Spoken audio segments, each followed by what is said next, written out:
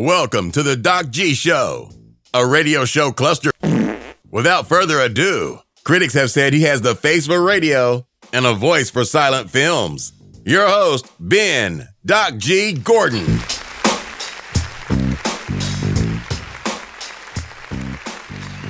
And we are on the air. Welcome to the Doc G Show. I'm your host, Doc G. With me, as per usual, is the one, the only, Mikey Maximus, the Fernicus, Charette.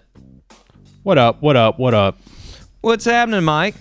Nothing much. I'm drinking some coffee and I'm feeling pretty good. I'm feeling pretty good about the show today. I don't know why, but I feel good about it. How are you feeling? Are you at like what 8.5 out of 10? Is that? Yeah, I would say that. I'm pretty much, that's my baseline right there, I think. I don't know. I'm like a 6.5. Okay. Oh, come on. I mean, no. That's me being pessimistic again. Let's 7.5 to 8. Okay. 7.5 to 8. That's but good. I'm definitely not 10. Nope. Now, I mean, yeah. if you were Jarrett Isaacman, Haley Arnu, Sion Proctor, or Christopher Sembrowski, you'd probably be a 10. Do you know any of those folks, Mike? No, I don't. I don't think they... Those are the first astronauts to make it to space that aren't professionally trained astronauts. That's right. Yeah. That's right. That's right. Yeah, that happened this past week, Mike. The Inspiration 4 crew. Yeah. Yeah, I did see that. I did see a clip of the lady. Yeah. She was introducing the big window. Yeah. I did see that clip. Yeah, there we go. Big window in space. 3 days she was beside that big window. Pretty huge. Wow. Pretty huge news. So true. Now, I mean, Yeah. I bet there are a couple listeners that are like, pretty huge? How did that change my life, Ben? And I'm here to tell you guys, it didn't. But that didn't stop Elon Musk from being excited and slightly crazy as per usual. Nope. I don't know if you saw it, Mike, but he apparently after SpaceX Inspiration 4 made it back to Earth, Elon Musk was upset that President Biden hadn't personally congratulated SpaceX on the mission. He was offended by that, which I mean, totally makes sense, because when you look at the list of to-do items for the president, like out-of-control pandemic, wildfires on the West Coast, nonstop hurricanes in the South, nuclear submarine deals with Australia, trying to minimize damage of leaving Afghanistan, compared to billionaire space party. Obviously, billionaire space party, most important. Most important. Yeah. I can't believe he forgot to congratulate him on that. That's missed out. I was thinking of this, Mike, and listeners. I'm going to give you an analogy for what Elon Musk was doing here. I don't know if you've ever been at a party or a bar and a drunk guy comes up to you and acts like he's about to give you the best information in the world that will change your life. Like, hold on, dude, put down what you're doing right now. Bro, come over here. Bro, shh. I'm about to tell you something. This is important. You know the Wendy's on University Ave? Do you know the Wendy's on University Ave? Jake that works the window, he also sells weed. You can thank me later, bro. You can thank me. And then he walks off like he just saved your life. That's Elon Musk.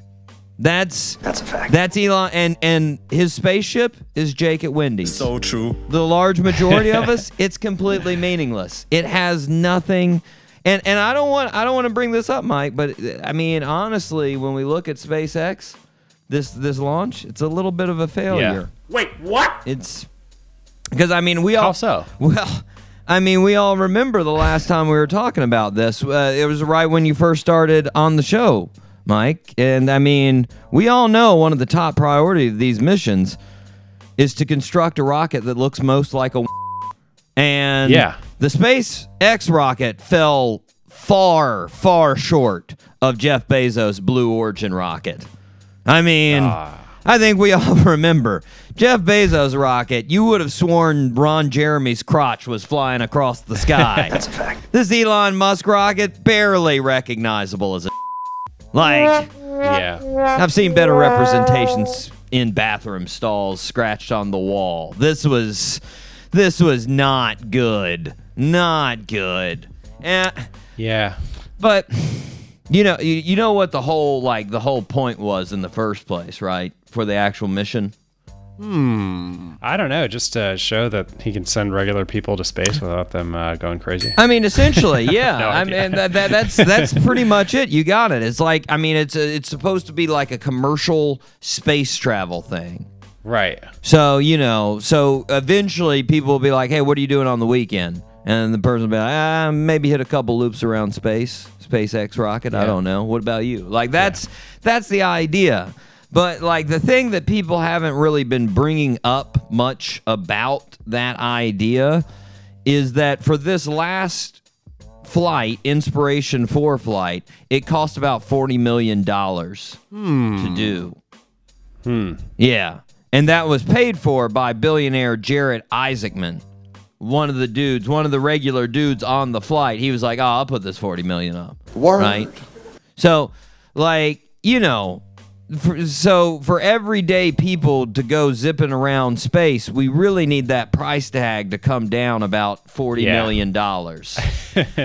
We need a Spirit. Yeah. We need a Spirit flight. Exactly. We need one that's about 10% of the cost and about 10% of the pleasure of flying, just like Spirit.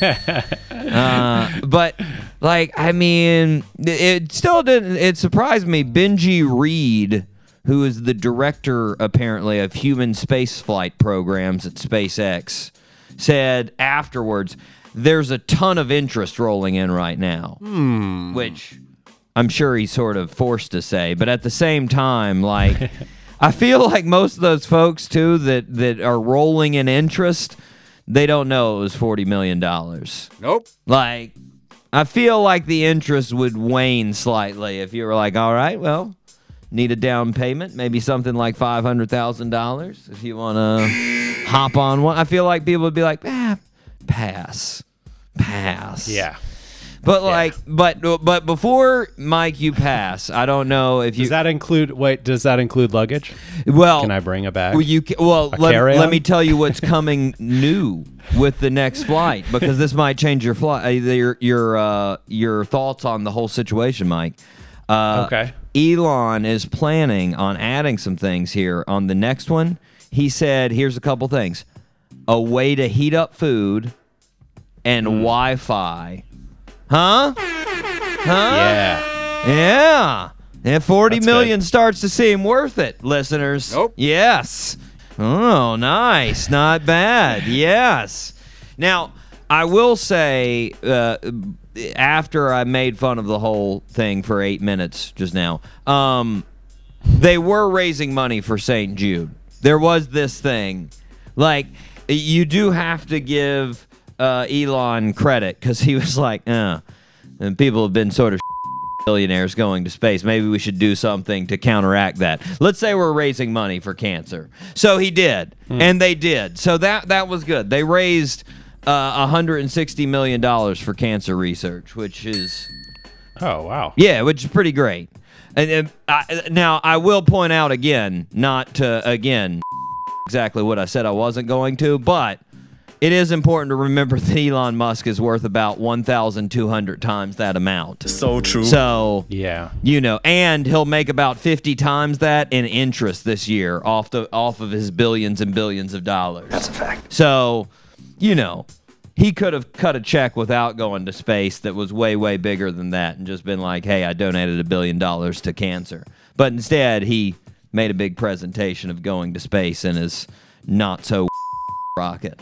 But, anyways, if you want to take a trip to space, I think it might be affordable sometime around 2060, listeners. So make a note, put it on your calendar, and also don't forget, in 2060 when you do it, thank Elon Musk. Thank you. Make sure you're appreciative of you going to space, because he apparently gets offended when you don't. So make sure, Mike. Yeah. Mike, or did you write it down in your calendar? 2060? Yeah, definitely. I hope to be around, and I will send Elon Musk a DM. Yeah, Thank you for making this possible. Yes, yes. Fingers crossed we're both still around. Same with the listeners. Mike, now that we penciled that in on our calendar, you ready to fire up the show? Let's do it. 5. All 3 engines up and burning. 2, 1, 0, and lift off. Woo! Mike, super excited. Super excited. We have big time band on the show today. We have Adam and the Metal Hawks on the show. Awesome. Yes. These fellas, they're legends now on social media. Legends.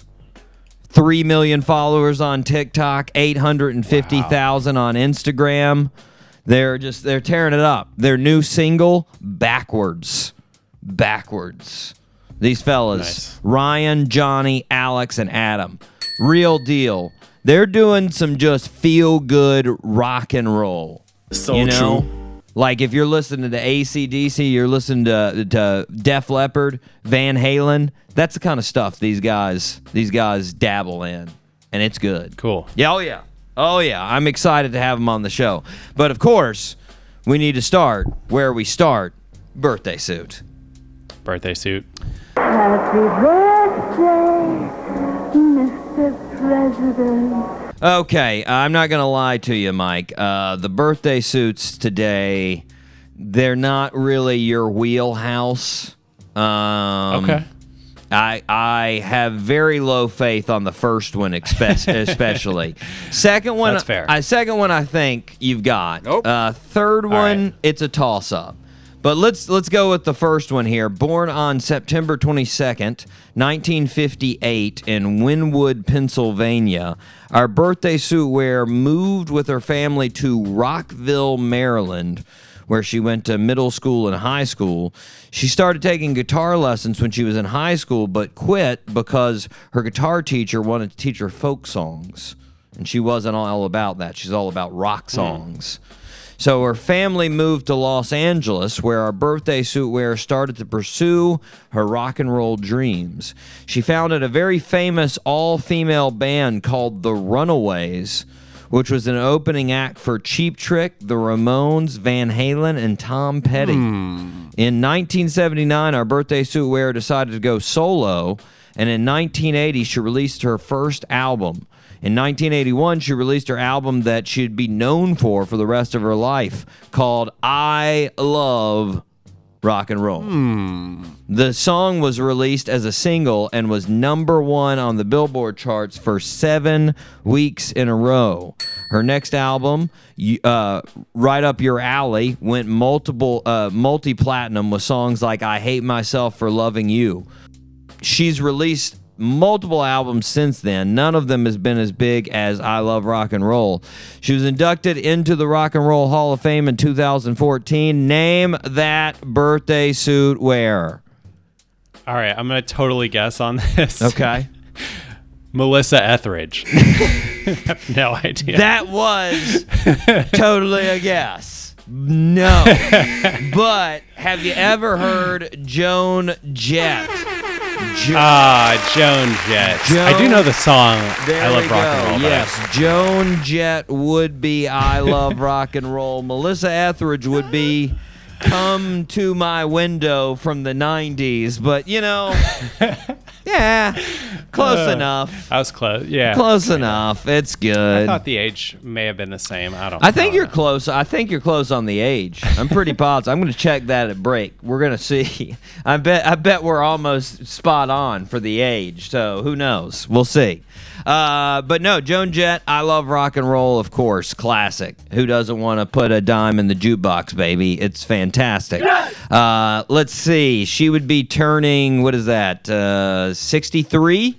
63 for Joan Jett. Word. She's big into being vegan, too. That's a big thing for her these days. Well, not these days. Cool. She's been vegan for a long time. But, yeah, she's also, like I said, Rock and Roll Hall of Fame inductee.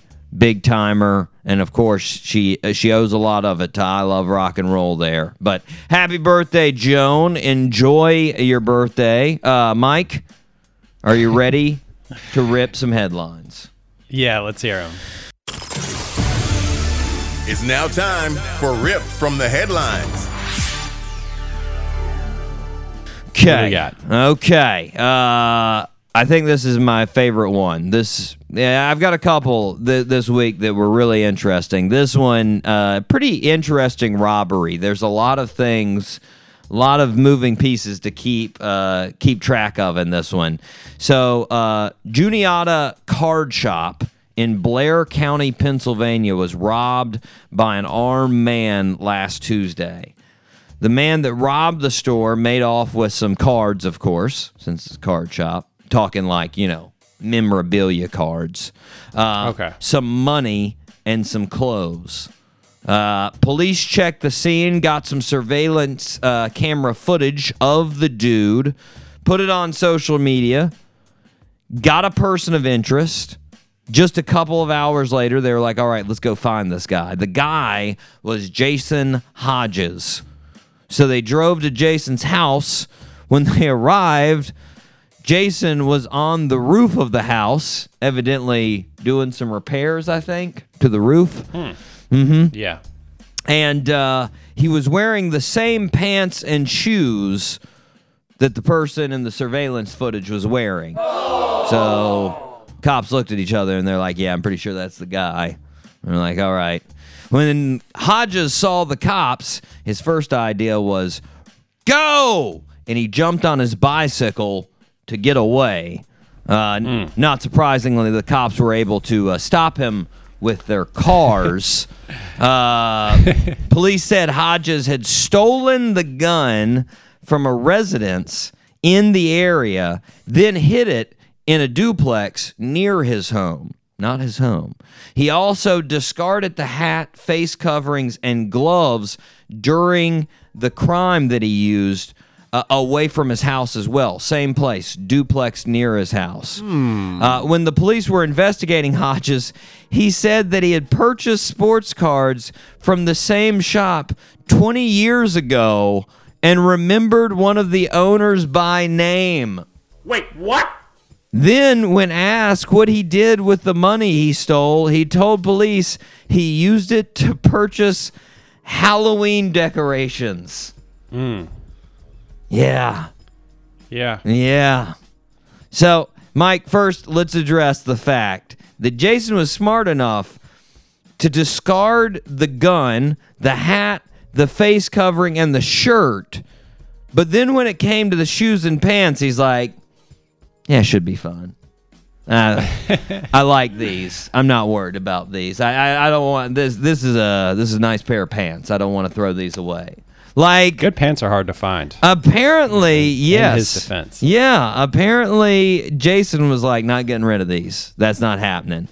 And I really just put yourself in Jason's thought process for the day, right? Just what he did throughout this day. He woke up Tuesday and was like, man, you know what I'd like as a 51-year-old? Some baseball cards and Halloween decorations. But you know what? I don't have any money. How am I going to get these two things? He's like, wait, Frank, down at Juniata's Cards, has money and baseball cards. I could go there, rob him of his money, take some baseball cards. Hey, what a great little Tuesday for me, right? That was his thought process to rob this card store. Amazing. And now he's in jail. Now he's in jail. So, good luck, Jason, on the processing. Yeah. What do we got, Mike? What cards did he get? Do you know? They didn't give us any specials. I know he got a whole. I know he got a whole box, like a whole season. Like how you get the whole deal, like Upper Deck 2000. Oh, yeah. Yeah, he got a whole box because they said they had already opened several packs. So he was already going to town, seeing who he got in there. Like, It seems a little weird. Like, I mean, you know, to each his own, I know, on your hobbies and whatnot. But, like, once you get to 51, isn't it a little weird when you're looking at, like, players that just came out of high school and you're just like, oh, my God, I can't wait to follow this dude. Like, it just seems, I don't know. It seems like it would lose its luster. I have nostalgia for it, but I don't know. Mm-hmm. Anyways, Jason. Yeah. Good luck. Good luck. Remember, next time, get rid of the shoes and pants. Next time, change out the whole wardrobe. The whole wardrobe. Yeah. Mike, this is an interesting one. This isn't a robbery here on this next one. This is I don't know I guess it would fraud. It would be what we're looking at here. A lady from Virginia Beach got 12 years in prison for what they are calling perhaps the largest coupon scheme ever. Word. Oh, I read about that, yeah. You did? Yeah, I did. Was this insane to you? Yes! It's a lot of money. Yeah, it was a lot of coops. Exactly. Well, apparently this lady made so many counterfeit coupons. The police are estimating it was worth $31 million. Wait, what? Of coupons. A lot of money. Of coupons. So, Lorianne Villanueva used the moniker. Apparently, her her Ocean 11 name was Master Chef. Sweet. That was her. That's a good name. That was her code name, and she Master Chef. Yeah, right. She printed high quality coupons, glossy paper, corporate logos, product images. Like, she was an ace at Adobe Illustrator and Photoshop, apparently. And they even had working barcodes, most of them, apparently. So Really? Yeah. And Lorianne, she created a Facebook group, which would be, I don't know if you've seen the commercials for Facebook groups lately. They really seem to be trying to push those hard. Maybe they could make one about this. Hey, if you're planning on making a legal coupon scheme, make a Facebook group. We're just saying. Pretty good thing. She recruited members all over the country, apparently, and she had to vet them and vouch them to be a part of this fraud scheme, which, Word. I mean, you got to wonder how you get vouched for as a person who's into dealing with counterfeit coupons. Like, no, they're good. Oh, yeah. They love counterfeit coupons. Like, what? But, like, I don't know, Mike. I'm always confused by illegal activity like this. Like, call it the lazy in me, but, like, after one day in the sweatshop coupon factory with Lorianne, I'd be like, can't we just rob an old guy? Like, I mean, like, Steal some baseball cards? Yeah, exactly. Can't we go with Jason back there? Like, I mean, all this illegal work for the payoff, like, it just seems like so much. I don't know. Yeah. Like, I don't... For like 50 cents off or something. I mean, that would be just a lot of coupons. That's a good point, Mike. I didn't mention this when I was going through the story, but they said some of the coupons were like such big rebates that the store would owe them money on the product. Which I was like, but like, I mean, which, you know, makes more sense, like you were saying, like for time wise, but like you're telling me that no one in any of these stores was like, they had a coupon for that shirt for $25 and the shirt was $15. That doesn't seem like a very profitable promotion scheme by our company. That's weird. Like, you're telling me nobody said that? Like, I don't know. It's a little odd, but anyway. I'm pretty sure somebody probably noticed, but they probably weren't getting paid enough to care that much. Bingo. Probably in most cases. That would definitely be me in that situation, because I don't know about you, Mike, but any job that I've had like that, they don't pay me enough to care about those kind of things. No, they don't. And I'm just like, this is probably fake. I don't want to hear Do you have this. any more of these? I don't want to hear this lady yell at me. All right, scan it. There we go. Whatever. Get out of my face. Okay, Mike. This is interesting. I know you didn't need any evidence that in the year 2021, America's full of a bunch of disgusting sickos, but I've got some evidence if you want to hear it. Oh, I would love to. Okay. I'm going to share this on Facebook, by the way. Do it. The Kraft Heinz Company announced that demands for their product, known as Lunchables, are at an all-time high. Wait, what? Yeah. Wow. Yeah.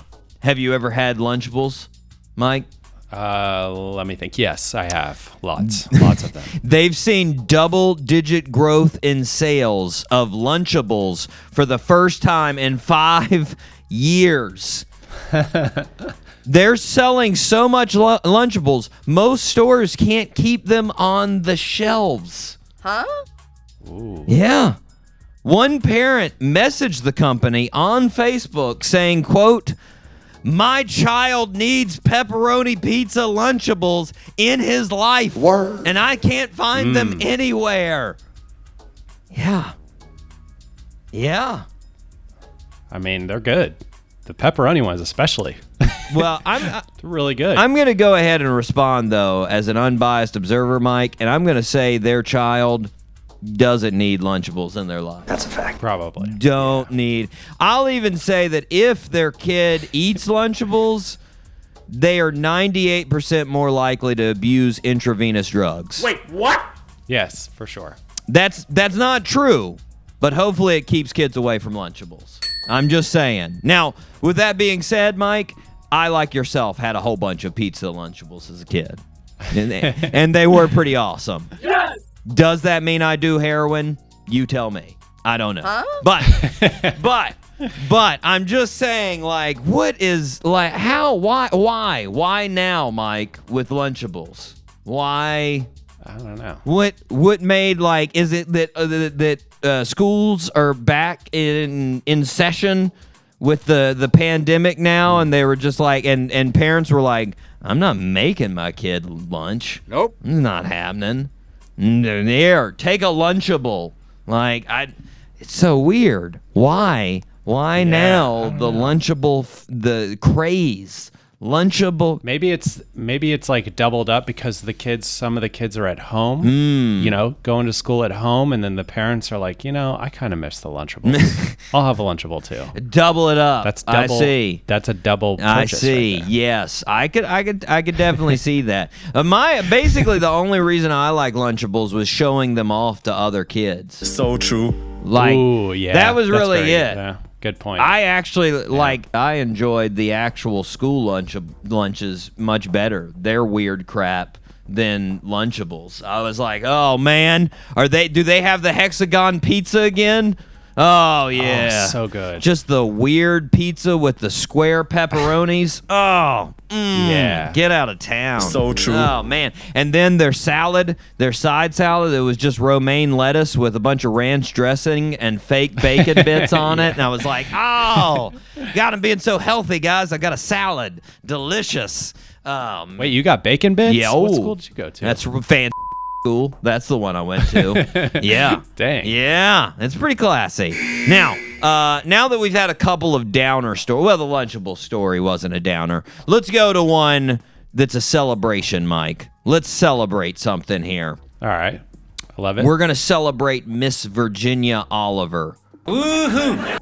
Yeah, Miss Virginia Oliver, she is a lobster trapper in Maine.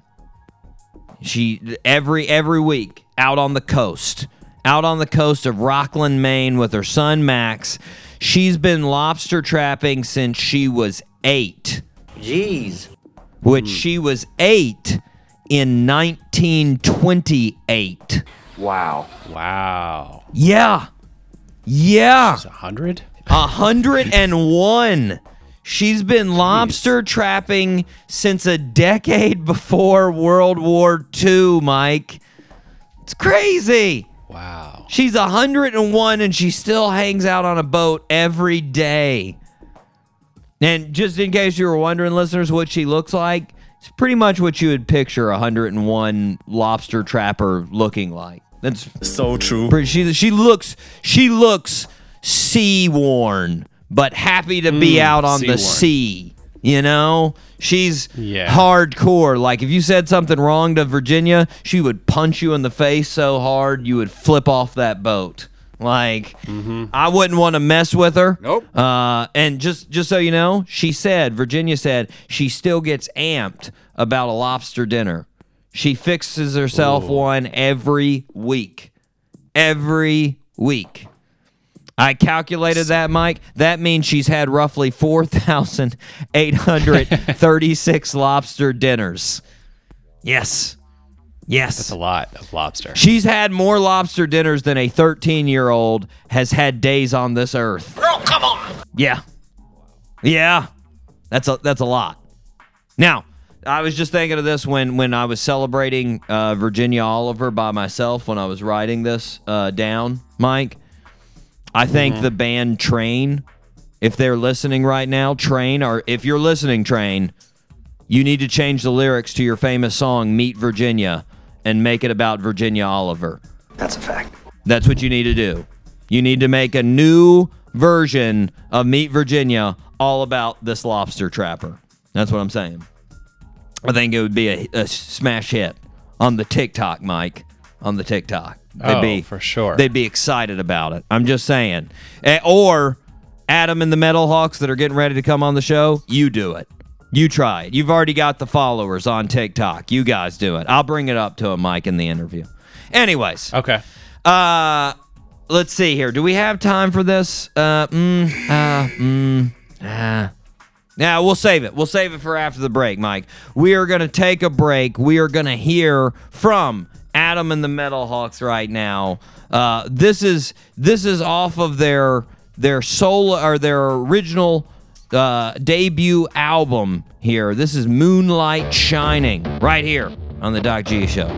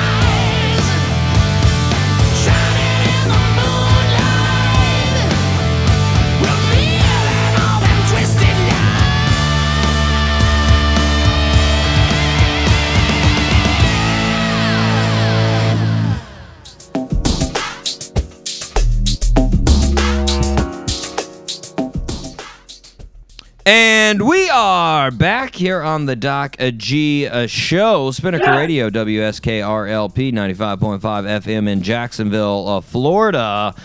Listeners, if you get the chance, make sure you download the podcast. Available on all kinds of platforms. TuneIn, Stitcher, SoundCloud, Apple Podcast, all of those. And, like I always say, listen to them on all the platforms. That's a fact. Just a couple of seconds, just to make me feel good. Just give me a click, give me a like, and man, you will make my day. That's a fact. Just do that. Just do that for me. Mike, let's thank the folks that regularly listen. Let's do that. Here we go. Okay. Shout out to Jacksonville, Florida, Columbia, South Carolina, Radford, Virginia, Gainesville, Florida, Ashburn, Virginia, Peoria, Illinois, Boardman, Oregon, Columbus, Georgia, Dublin, Ireland, Barcelona, Spain, Whitfield, West Virginia, Anoka, Minnesota, San Diego, California, Tulsa, Oklahoma, Katy, Texas, Richardson, Texas, Citrus, California, Genoa, Italy, Broken Arrow, Oklahoma. Shout out. There we go. There's the regulars, Mike. I could use some new regulars. We haven't had some new... there were some that dropped off, and we haven't picked up a couple more. I'd like to see a couple new regulars. So true. Mm-hmm. I don't know how to do that besides wish it into existence. But Yeah. I would like to see a couple more if that could happen, listeners, like I was saying, listening to different platforms, if you could go to another city and plug into a new IP address so it shows up, that would really help me too. I mean, just if you have time, you have a couple extra hours to drive somewhere else, I'm just saying. Just if you have time. Anyways, okay, semi-regulars, here we go. Shout out to Nashville, Tennessee, Concordia, Kansas, Denver, Colorado, Mountain View, California, Rancho Cucamonga, California, Tuscaloosa, Alabama, Sacramento, California, Oxford, Mississippi, Greensburg, Indiana, Valencia, Spain, Boca Raton, Florida, Sao Paulo, Brazil, Phoenix, Arizona, Frankfurt, Germany, and Napa, California. There we go. Yeah, a lot of... We had some good California listens this week, so shout out to the California people. Make it regular, guys. I'd like to go to Rancho Cucamonga. That sounds like a pretty cool place. At least a cool name. I don't know. I saw it on the list, and I was just like, Rancho Cucamonga. All right. I mean, I might be saying it completely wrong. Who knows? That's a fact. I just looked it up. It's, let's see, the foothills of San Gabriel Mountains and Angeles National Forest in San Bernardino County. So right there, 37 miles east of Los Angeles. So you're right there in the inner, sort of on the inside of California there, getting closer to the mountains. So not bad. Not bad.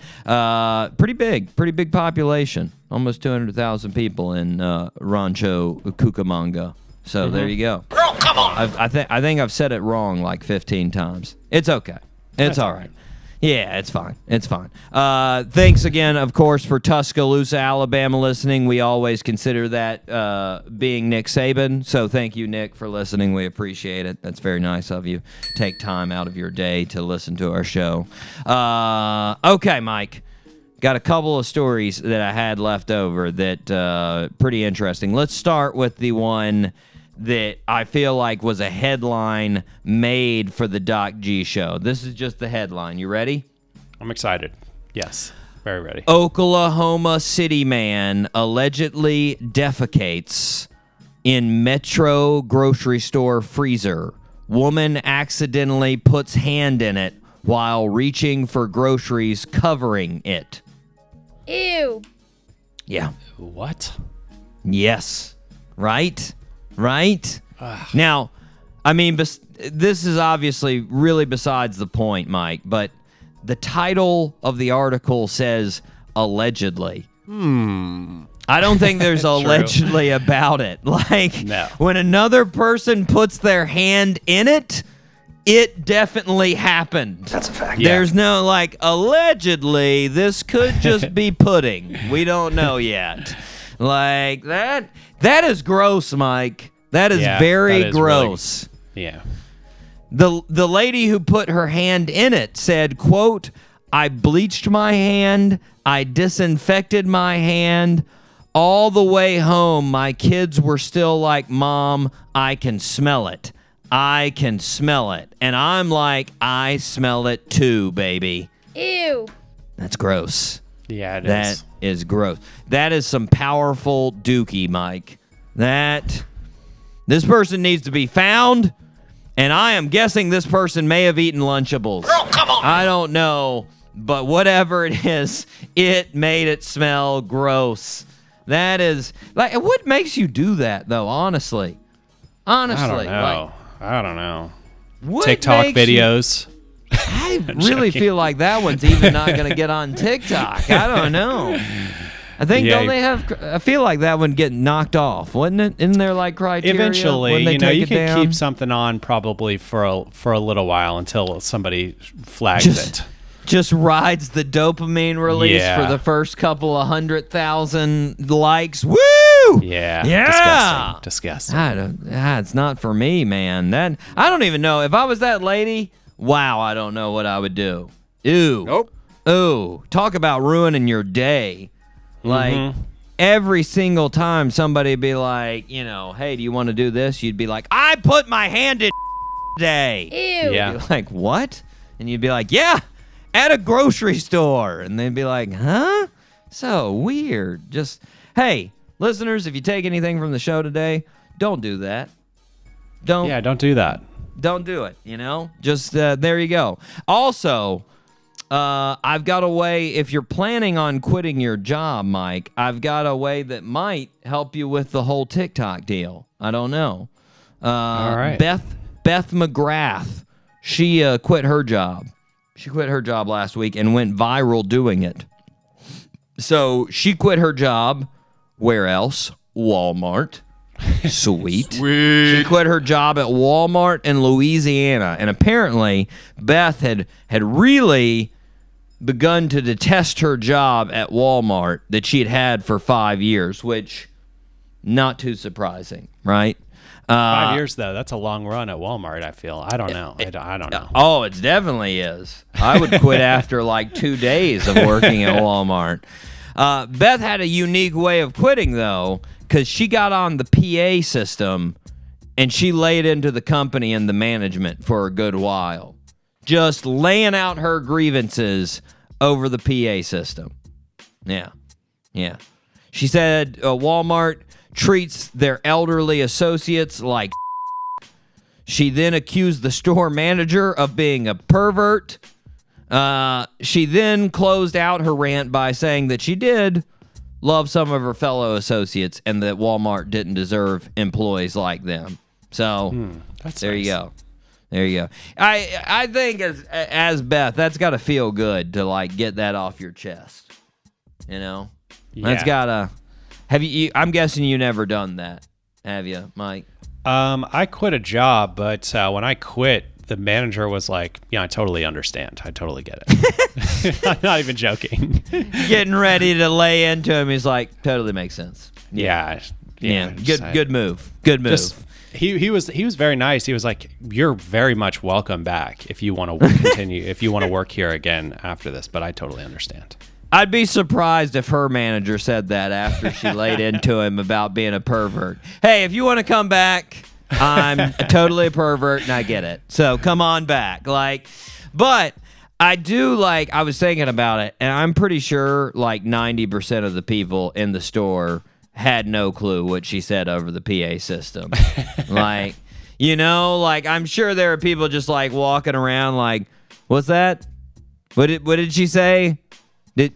Is there a sale on Lunchables?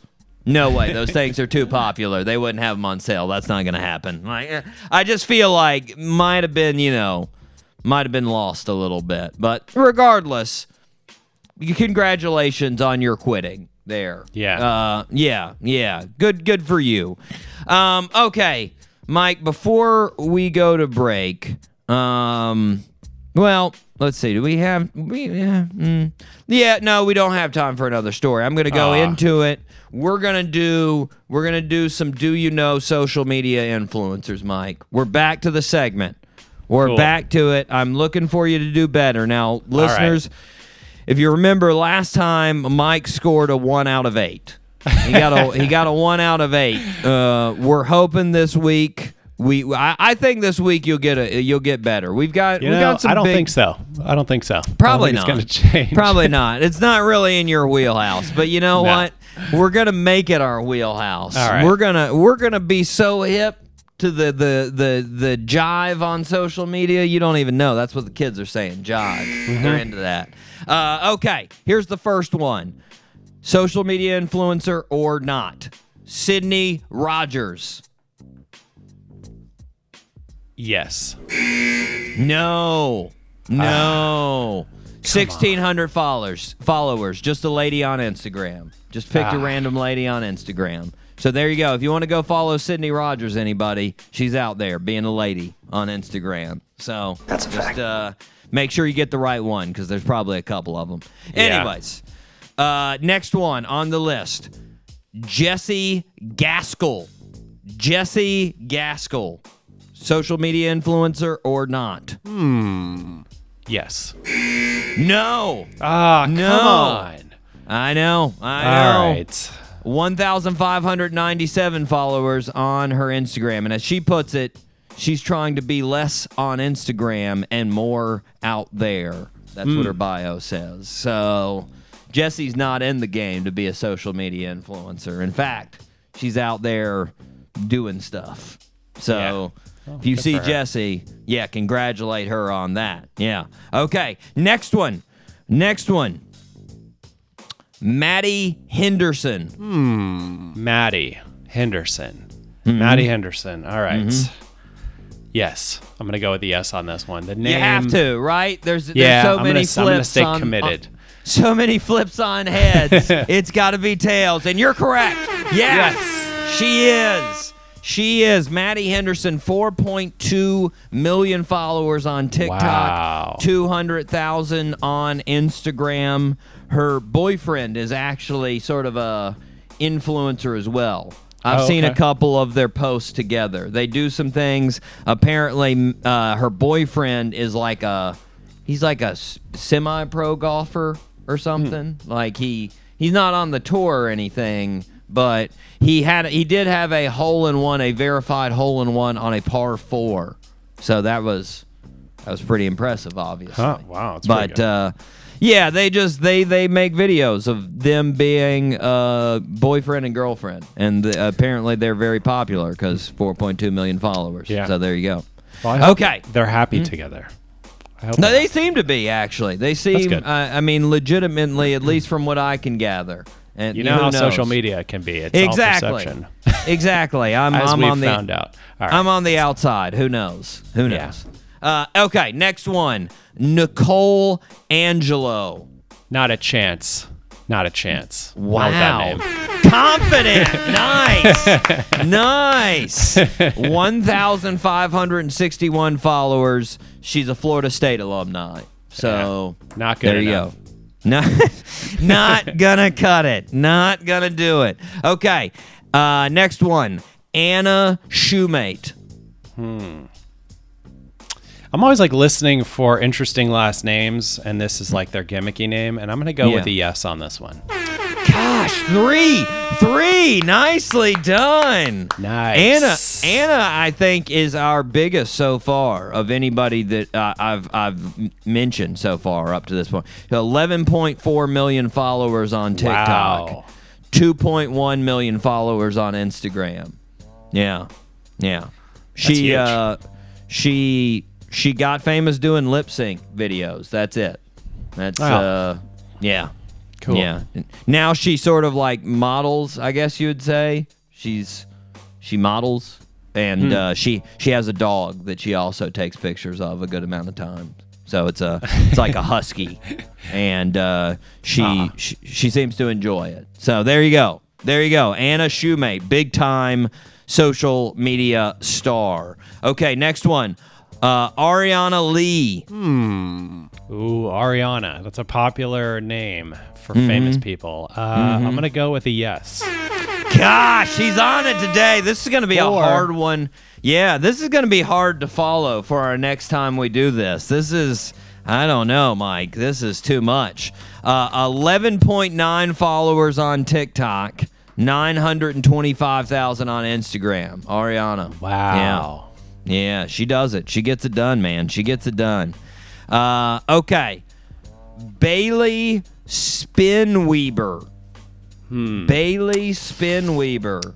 Yeah, I'm going to go with a no on this one. I'm going to go with a no. I know the last name sounds gimmicky, but I'm going to say no, personally. Should have gone with your gimmicky. Should have gone with it. Should have gone with it. Come on. Bailey, 7.4 million followers on TikTok. Fairly low on Instagram, though. 138,000. I mean, not bad, but yeah, she got to even those two out there as far as her TikTok. She's just I mean, she got famous on TikTok, and now she apparently goes to San Diego State University. That's a fact. So, yeah, that's what she does, apparently. Okay, last one. Adam and the Metal Hawks. Oh, famous. Amen. Famous. Amen. They are going to be on the show with us right here on the Doc G Show right after this break. Here we go, guys. We'll be right back with Adam and the gang here on the Doc G Show.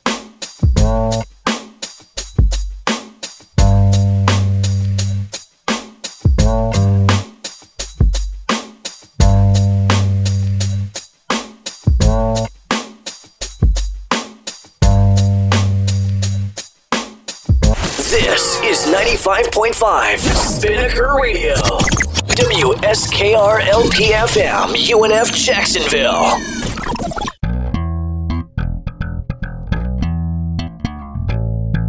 Hey, what's up? This Rock Montana. This Mucho Yellow. And this Rockin' Yellow. And you're listening to Doc G Show from 803 to 904. The best show on the radio. You dig?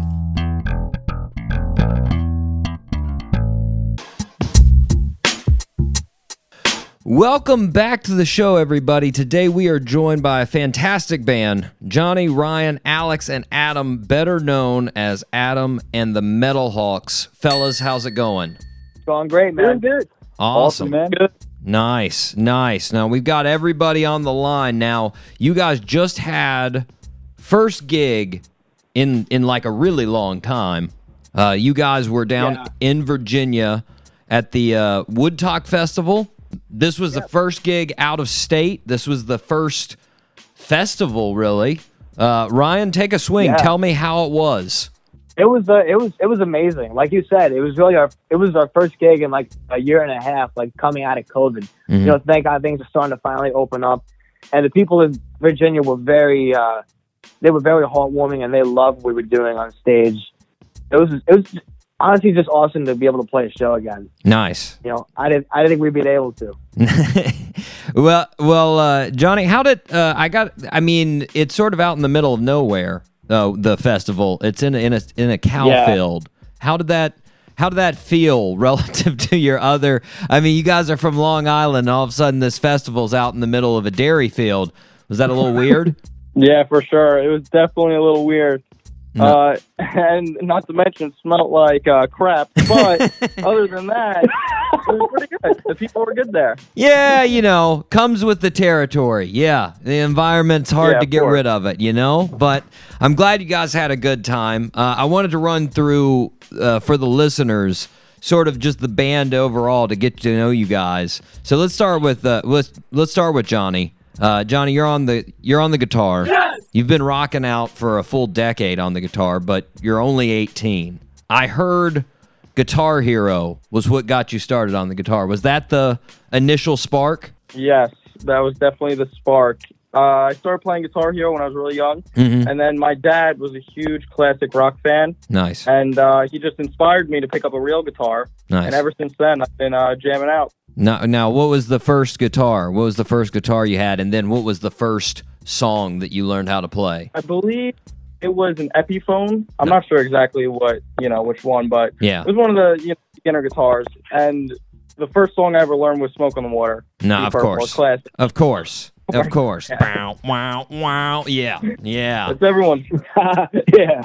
Now, from the moment I've watched a lot of your videos, Johnny, and you've got, whenever you're playing, you've got the rock shirts. You've got Def Leppard shirts, you've got Zeppelin shirts, Yeah. Hendrix shirts, Van Halen, of course. Like, when you started playing guitar, was it always hard rock?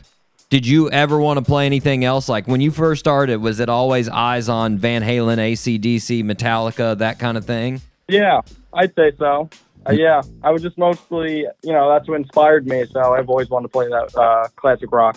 Nice. So, initially, you just, as soon as you could, you plugged in. Yeah, exactly. Nice. Yeah. Nice. Now, you and Ryan both, you had bands in school and you met at a talent show, right? Yeah, that's how we met. Nice. Now, Ryan, you didn't start out on bass, right? What instrument did you start on? I started out as a drummer, actually. So when I was about 3 years old, one of my aunts got me like a little first act drum kit for Christmas. Nice. And I just like remember like beating the and I ended up destroying it like Keith Moon style. Nice. So from there, I kind of graduated or like demoted rather to like pots and pans or whatever. But eventually, when I was like 8 or 9 years old, I got a new drum set. It was killer. Nice. And I played drums. and percussion like all through middle school and high school. I was on the drum line and marching band. I was in pit orchestras. Nice. But obviously, all the while, I was in this band of middle schoolers and high schoolers called Metalhawks. Yeah. When we got to a certain point, we were playing, basically wherever we could out in Long Island and New York City. I know the Bitter End was one of our favorite places to play. Yeah. Out in Greenwich Village. But yeah. Nice. Now, how did you make the switch in the Metalhawks from drums to bass? Well, here's the thing. I never played drums in the band. I actually sang. Okay. So I was doing a duet with one of my friends, Mm-hmm. and then Johnny was obviously in Metalhawks, which was a band of 5th and 6th graders at the time. Yeah. And so the first drummer's brother literally tracked me and my friend down and tried and got me to audition for this band. And when they did track me down, of course I said yes. I was at the house like literally the next day, like jamming out some tunes, and Johnny and our old drummer Zach was just like, dude, you're in. Nice. Nice. But then obviously Zach, went on to other things. He was more focused on sports and everything, but we wish him all the best, whatever. Yeah. So now Johnny and Alex met at a music store that they used to take lessons at. Yeah. Their dads met and everything. And Johnny and Alex started jamming, and he brought me into the picture, and we were basically the new Metalhawks at that point. Nice. And the three of us have been jamming ever since. Yeah. So then I took up bass. So here's the thing. We have been looking for a bass player basically since we started the band. They never had a bass player. Yeah. I mean, a friend of mine filled those shoes for a little while, but obviously he was doing his own stuff in music. And so eventually I just kind of bit the bullet, and I was like, screw it, I'm just going to play bass. So for those 3 years or 2.5 years, I played bass and sang. Yeah. But then when Adam came into the picture, I was just like, I don't want to more. This guy is too good. So I just kind of took a back seat, and now I'm the bass player.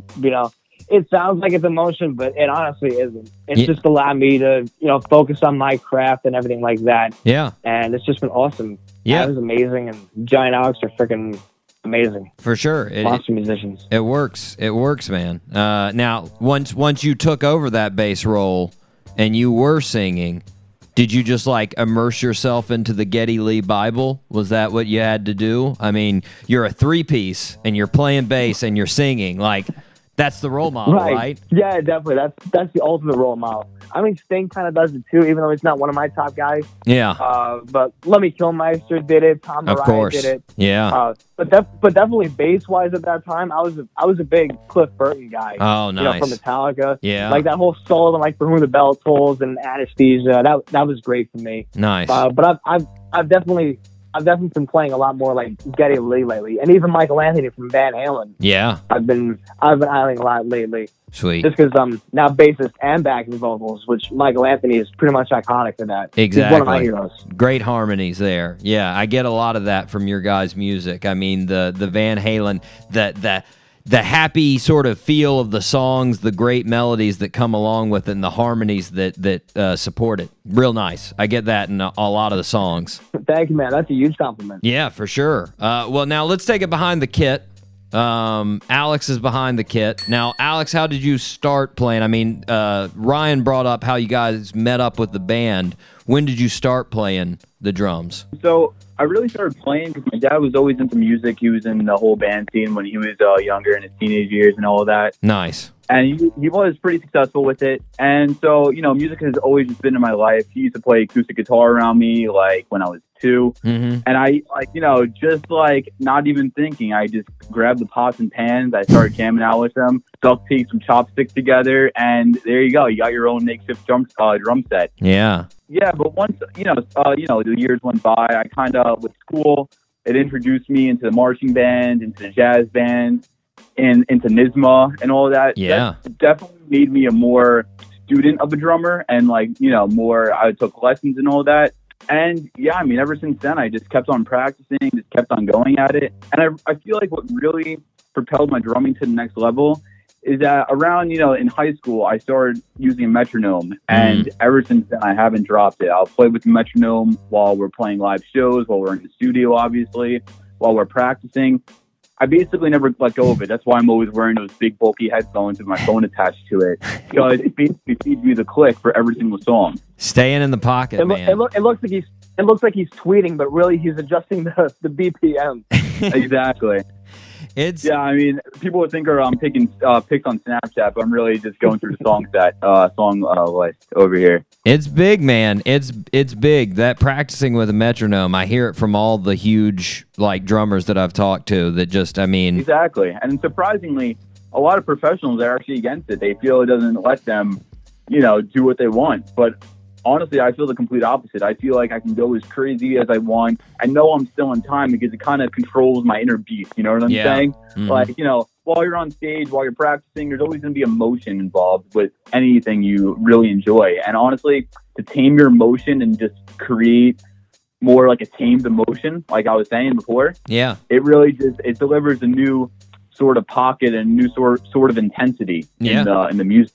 For sure. You got that buoy beside you that you go away from it a little bit, you come back. It's always your center that you're going back to. Exactly. And honestly, putting on those headphones, it allows me just to black out everything that's going on in stage. I'm focused on one thing. Mm-hmm. I don't care if people are talking to me. I don't care what's going on. My job right now is to rip up that drum set and go as crazy as I can, Nice. Yeah, I definitely get it. Now it seems like from the group, you have which is usually the case, the drummer's usually the widest palette of music. Would you say you have sort of the most influences coming through as far as genres? Oh, yeah, for sure. 100%. Yeah. I don't know. I mean, I'm only speaking for myself. I could be completely wrong, but I mean, I started growing up playing punk music. I was really influenced by Travis Barker, and his drumming just really inspired me just to keep going. And then, but as I grew older, I really started appreciating rock music and heavy metal. Mm-hmm. And now, honestly, I can't play a show without going with double bass. I love double bass. I really do. I think all the linear fills it creates, and I think it just adds that extra amount of oomph. Oh yeah. I mean. And definitely, with only having one guitarist, I think it fills up a lot. I think it fills up a lot of the things that are going on. And I think it makes it more powerful at the end of the day. Also, Foo Fighters, Taylor Hawkins. Yeah. And honestly, I was in the jazz band. So, I mean, you could even throw in jazz in there. So, I mean. Yeah. Well, I mean, obviously, I would never listen to jazz on my free time, to be honest. But I appreciate it. It definitely, as a drummer, it challenges you for sure. I mean, and I know for sure. I mean, we have a lot of swing songs too, and to be able to, go from one mindset of a swing beat into another mindset of a straight 8 beat, and maybe a little bit in between. I mean, that's like a John Bonham kind of thing. Yeah. A little bit in between the swing and in between the straight 8 feel. That shuffle that he has. Yeah. There's never a straight answer, but having that click, it really just solidifies everything and allows me to do what is best for the song.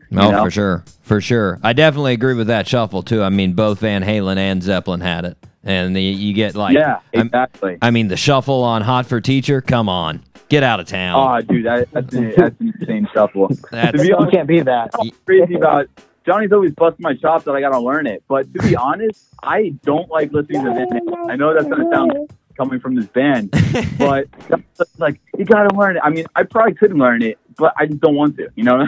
you got it, man. That is a killer beat right there. For sure. Yeah, no, it's an insane beat. I mean, I love the double bass footwork that goes into it and all of that crazy, like, motorcycle sounding wartime work. You know, it's really awesome.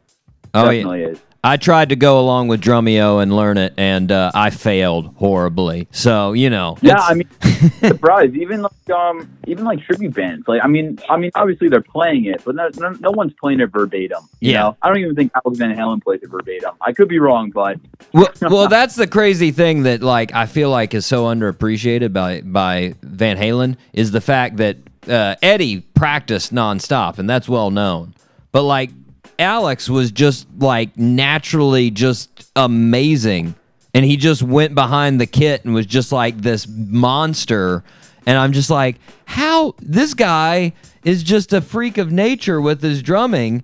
This dude's practicing 15 hours a day, but like, I feel like the rhythm section of Van Halen was so unsung just because of how amazing Eddie was. Like, it gets overshadowed. But anyways. Yeah. Anyways, definitely. I also couldn't help but notice, Alex, you've got 2 years left on a civil engineering degree. What? You're working. Yeah, I'm going to Hofstra College right now. It's right down the road for me, so it's nice and convenient because right now I'm actually doing online remote learning. Yeah. Just so, cause, you know, we got shows going on, we got all this going on. But yeah, I'm doing civil engineering right now. I'm gonna be honest. Differential equations and fluid mechanics. That does not sound as good as rocking out. Nope. That is. Hey man, I already passed all my differential equations over here. Woo. So I'm in smooth sailing right now. You're in the free. Yeah. There you go. There you go. Yeah, dude. I mean, honestly, I really relate math to music so much. I actually wrote my college essay about this going into high school. Nice. High school going into college. It's just like how everything, even in nature, like everything has some sort of pattern. Oh, like, yeah. Like the Fibonacci sequence, like in nature. Yeah. I know this is trailing off the path of music. But we do it all the time. Don't worry about it. It's good. Keep going. Yeah, but what I'm saying is that math is so connected. Even if everything seems so chaotic, there's always a formula behind something, and that formula might be the metronome. Yeah. You know, that formula might be the time signature that you want to mess around with, you know? Yeah. There's always something that's grounding something to the... Nothing is ever sporadic. There's always something that's going on behind the scenes that involves math, really, you know? I mean, that's just honestly, I feel like that's the truth. Hey, it's true, man. Tool, the master engineers of the time signature there. Holy crap. Yeah. They're going from 7/8 to 8/11 to 3/4 to everything. That's totally time eternity. Yeah. What's the Dream Theater song? Yeah. You know what I'm talking about, though, with Mike Portnoy playing that. Oh, I think God. It has 42 different time signature changes, which is absolutely insane. I don't think I could ever do that. Insane. But that's why I look up to him. He's an amazing artist. But I also, in one of our latest songs, we actually threw in like a 7/8 beat or 7/4. I mean, nice. which is pretty cool. I mean, I honestly like. Besides 4/4, I think 7/4, 7/8 is probably my favorite feel. Yeah. I think it's just like, it's just like a different like you expect it, but you don't expect it. It's kind of one of those, you know? I mean, that's always the thing with changing those time signatures. It's putting it in. It's making it feel natural. It's making people want to tap their foot, but they don't really know how. And they go, what? Exactly. This is catchy, but I don't know why. Yes! Now, one other thing I wanted to say, Alex, I don't know if you ever get this, but for some reason, in some pictures, you catch me as like a hard edge Jimmy Fallon. Does anybody else in the band see that? I feel like that's almost my second name at this point. I feel like when we go through TikTok comments, whatever Instagram comments you think of, it's always like, yo, you guys hired Jimmy Fallon to be part of your crew? And I'm like, yeah, sure, we can go with that. Now, I mean, to your credit, I will say now you look much younger than Jimmy. Jimmy's starting to get some age because of I think the Tonight Show's wearing him down. You're starting to notice it. He's getting a little It's a little rough every night, you know? It is what it is. Yeah, I'd still love to meet Jimmy Fallon, though. Hey. That'd be awesome. It'd Hey. be like meeting myself in the mirror. Now the Doc G Show, next the Tonight Show. A little step up, just a little bit, but I got a feeling that's going to happen for the Metal Hawks. Now that would be insane. Last but not least, let's go to Adam. Adam, it's only been 2 years with the Metal Hawks, but I mean you've had a story obviously before the Metal Hawks. You were on American Idol. You went to college for toy creation. Like you've done voice work. How did you get hooked up with the Metal Hawks? Yeah, so it's been a wild ride. After American Idol, I did some stuff. Like you said, I did some voiceovers for Pokemon and a couple other animated features and stuff. And I worked at Fisher Price, making toys. But I played in a band called The Influence, and we were just kind of doing covers all around Long Island. Yeah. And our previous manager actually reached out and was like, "Hey, let's work on like stuff in the studio." He's got a home studio. He's like, "Come on down. We'll try to write some songs and make an album." So we were working on some songs and recording, and his partner at the time was like, "Hey, I know this band called the Metal Hawks. Yeah, they're super young, but they're insanely talented. Like, you got to meet them, and let's see if we can kind of put this together." Yeah. So I met them, and we played like one song, and it was like, "All right, this is some good stuff. Like, we need to make this a real band." Yeah. So so we got together. We actually wrote some songs together, and it was like, "All right, this is it. This is the band." Had them in the Metal Hawks. Nice, just like that. And that was 2019, right? Yeah, not too long ago. Wow. Now, one thing to the Metal Hawks, I'll pose this to Ryan. I was thinking about this because you guys obviously are all young.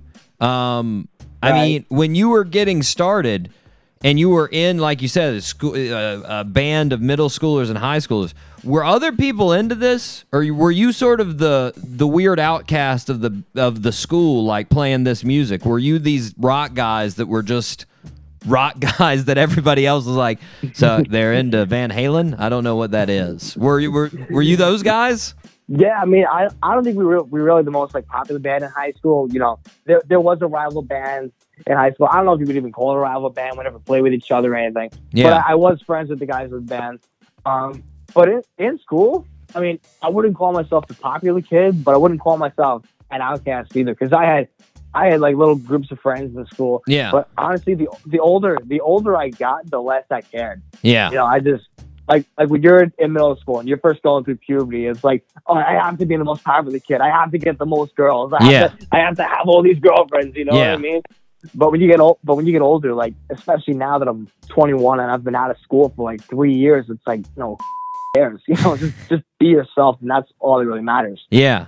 But people knew about us, but I don't think we really made a big deal out of it, especially not in my school. Gotcha. Johnny and I actually went to the same high school. Yeah. Plainedge High School, but we were like 3 years apart. I graduated in 2018, and Johnny graduated ago. Yeah. Adam, I got a question. So, if you guys started, like we said, 2019 started forming, so you didn't even get like really a full year before the pandemic hit. How many gigs did you get to play before the pandemic? So yeah, we formed, and we were writing songs and recording, and we may have played maybe like 10 shows, 12 shows, just at random bars or little venues on Long Island. Yeah. And we're actually gearing up for a European tour.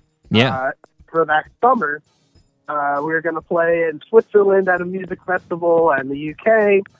And then, of course, all the lockdowns happened and shut everything down and postponed and canceled and all that stuff. But, yeah, it was, we were pretty much ready to go and tour the world.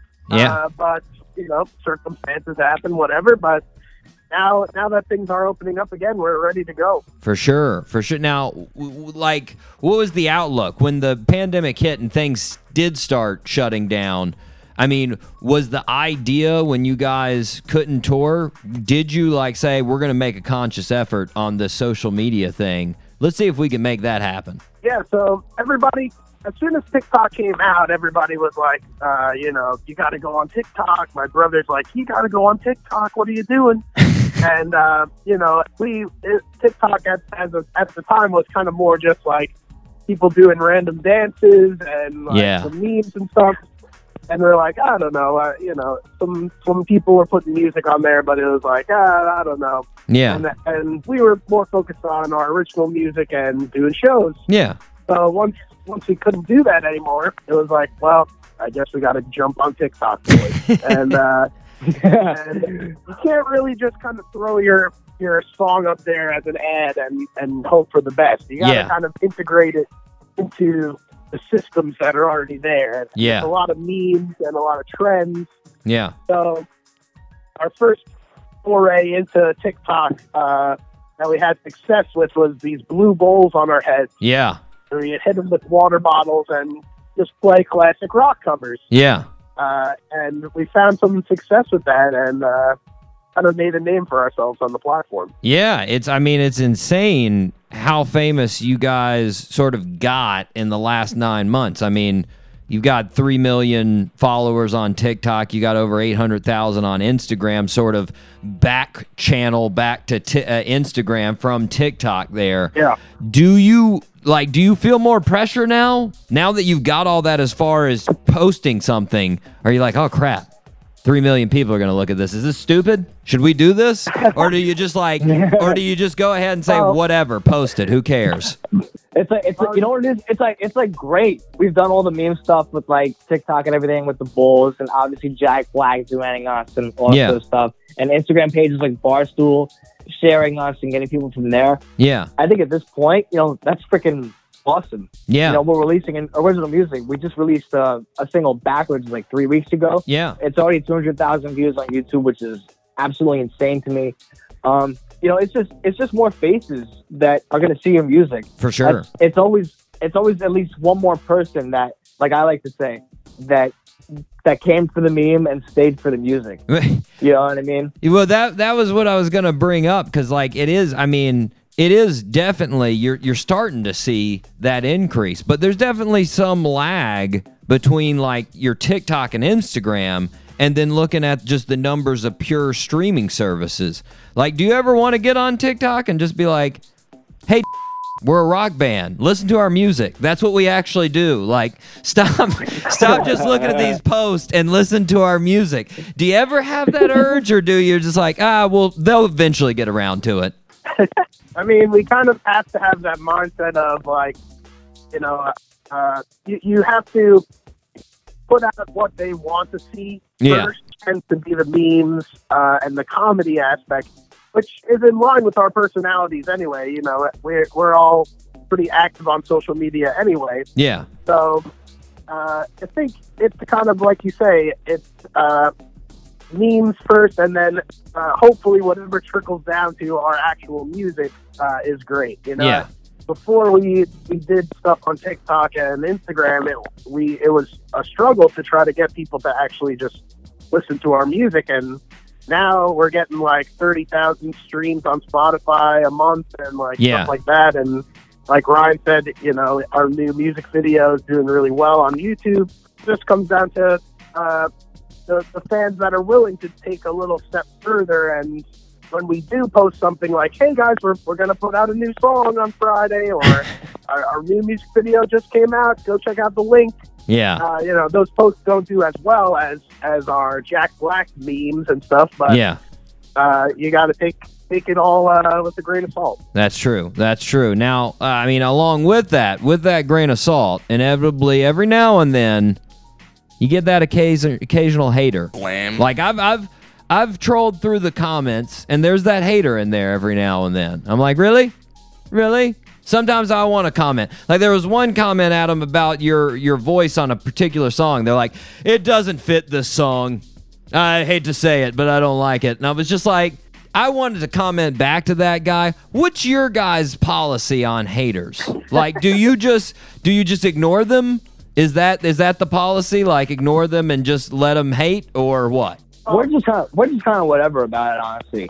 I mean, if it's one comment out of 100, even 1,000, you know, it's like whatever, you know. Yeah. But when it gets to be like around maybe 40 or 50 out of 100, and then we might sit back and say, you know, maybe we're doing something wrong here, or maybe we just got to change what we're doing a little bit. Yeah. So I mean, as long as the vast majority of our fan base is loving what we're doing, whether it's memes or music or whatever they're doing, you know, that's what makes us happy. It seems the vast do. It's that one troll, you know, every now and then. That's the thing, is I'd look and I'd just be like, troll, man, come on, what are you saying?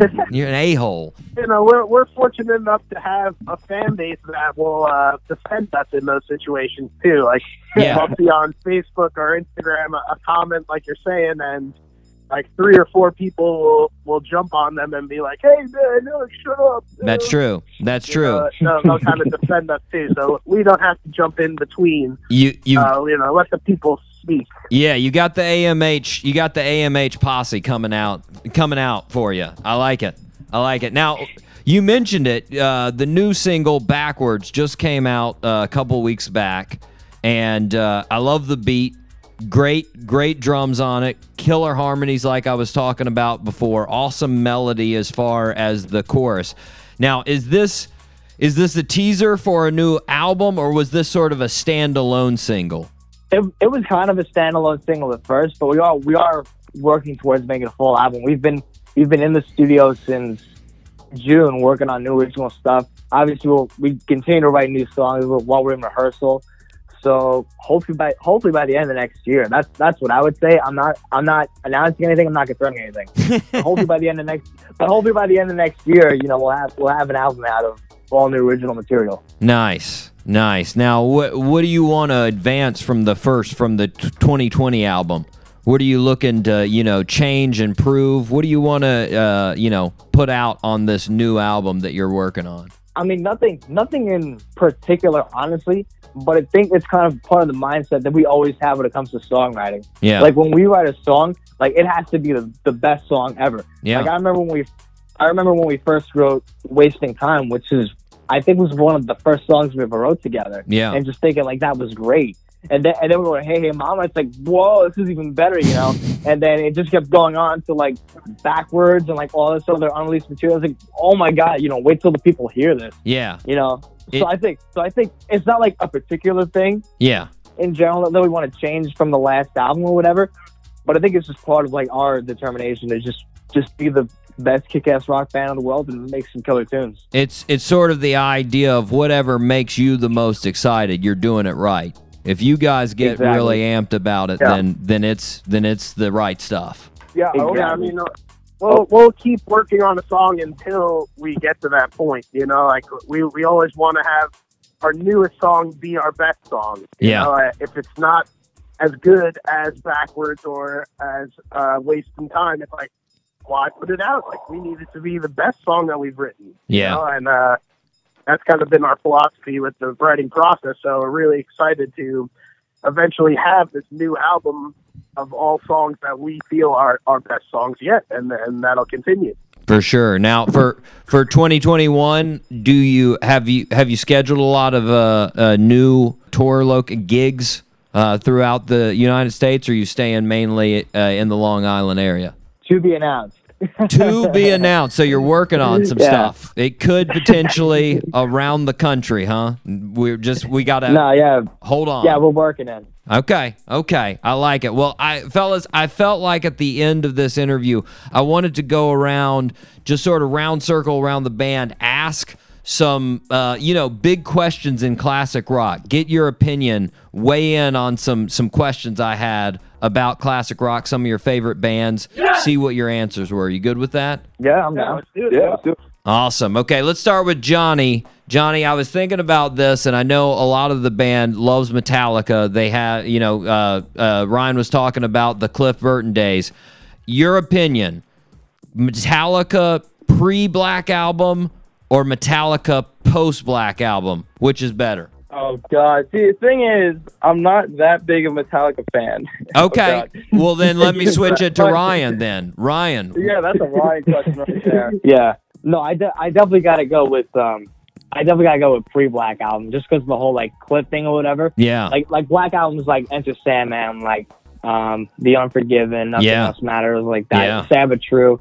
Not to say they haven't released music after the Black Album, which they have. Oh, for sure. But I just feel like, especially the first 3 albums with Cliff and even Injustice for All, they just had that raw energy, that anger. Yeah. You know what I mean? Now, personally, my favorite love before that the Black Album is Ride the Lightning. I mean, that's the best for me. Yeah, that's a great album. That would have to be my favorite Metallica album. Nice. Just to chime in, this is an underrated song, but I also love Trapped Under Ice. Yes. Yeah. I'm trapped under ice. It's a jam. I mean, really, honestly, all Metallica. I'm not gonna. I mean, I just wanted to see what the opinion was. But back to Johnny. Let's do it for one of your favorite bands then. Van Halen with Sammy Hagar or with David Lee Roth? See, it's really difficult, but I feel like you got to go with Diamond Dave. Yeah. Okay. Just because, you just can't go wrong with those classic songs.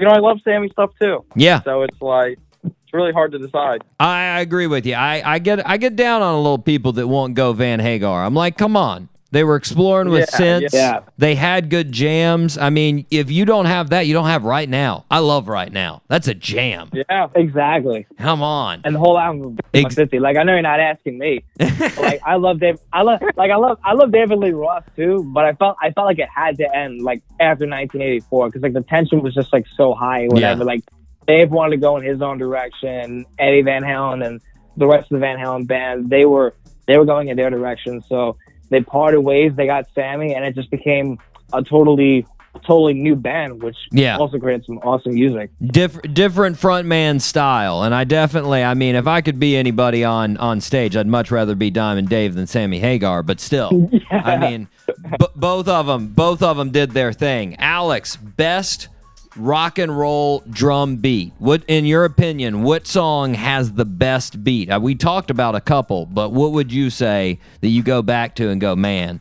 that's a groove? Oh my God, that's a tough question. Yeah, that's really hard.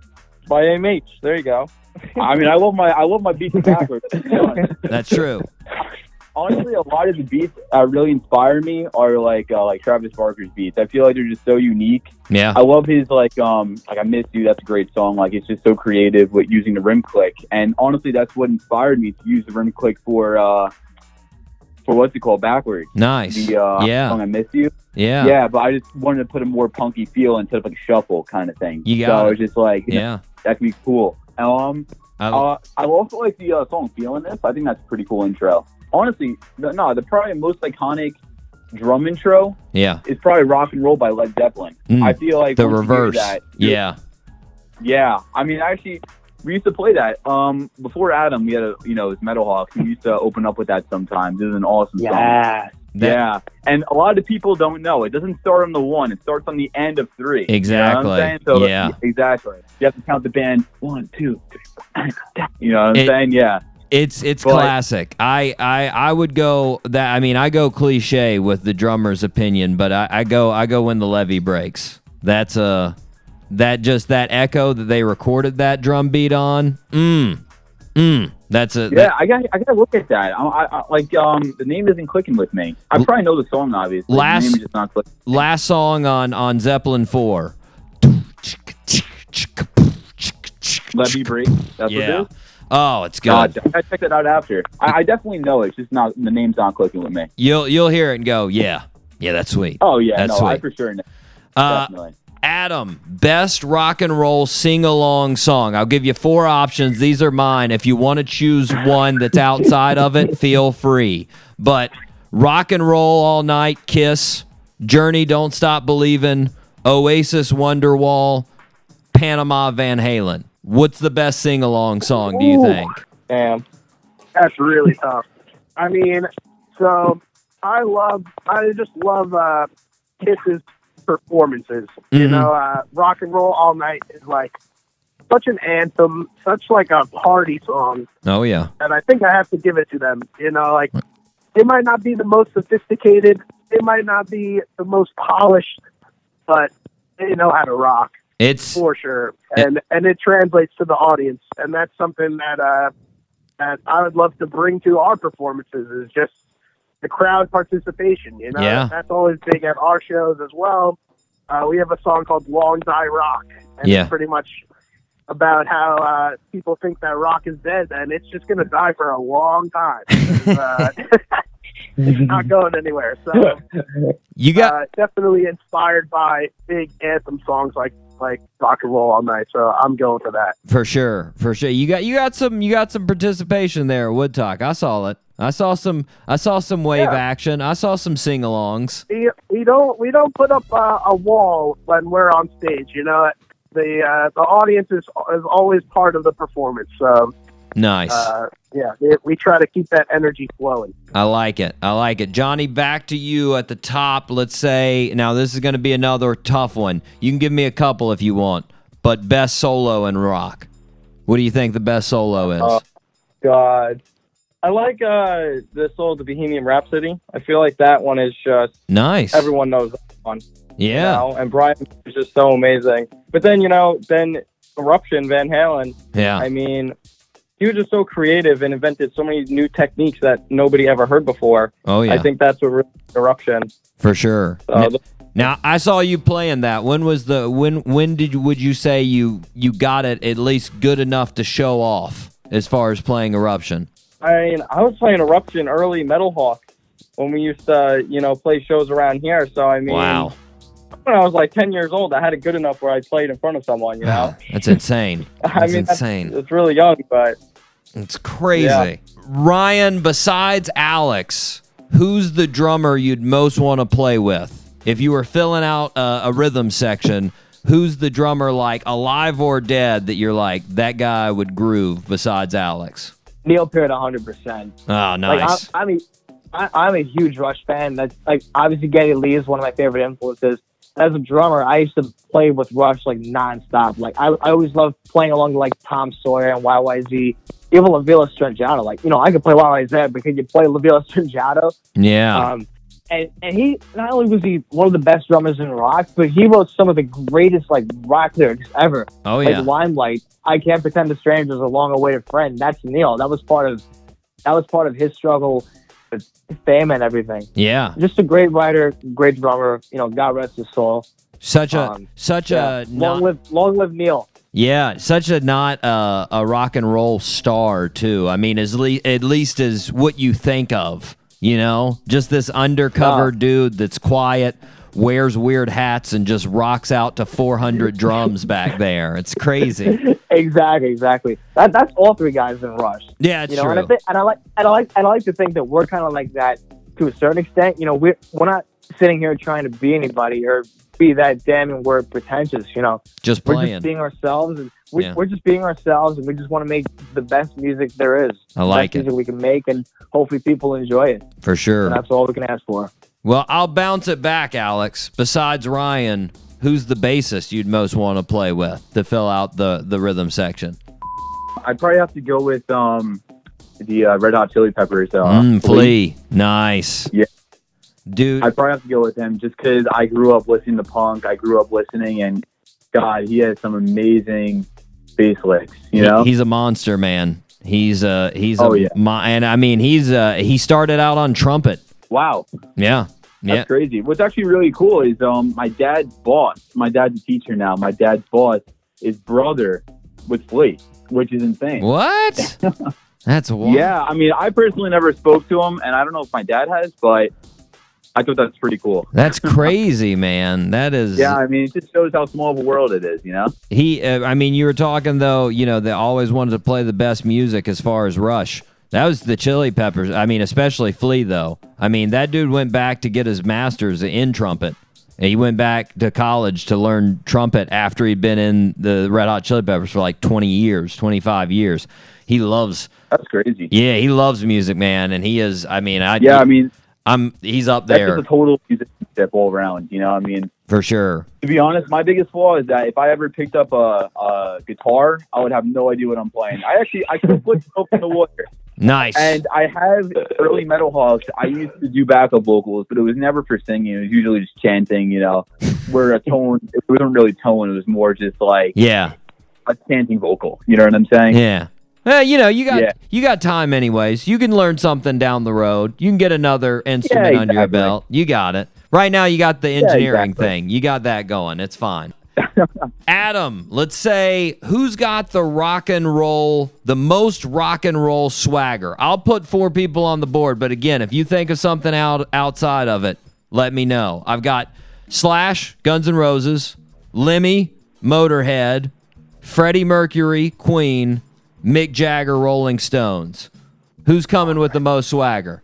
Oh, this is so tough. Like, geez. I throw the hard balls. What can I say? It's. I was going to add Mick Jagger to the list if you didn't say him last. Yep. But I mean, really, all 4 of them. Like Slash is just. If you think of rock and roll, you think of Slash. Yeah. I think. I mean. Mm-hmm.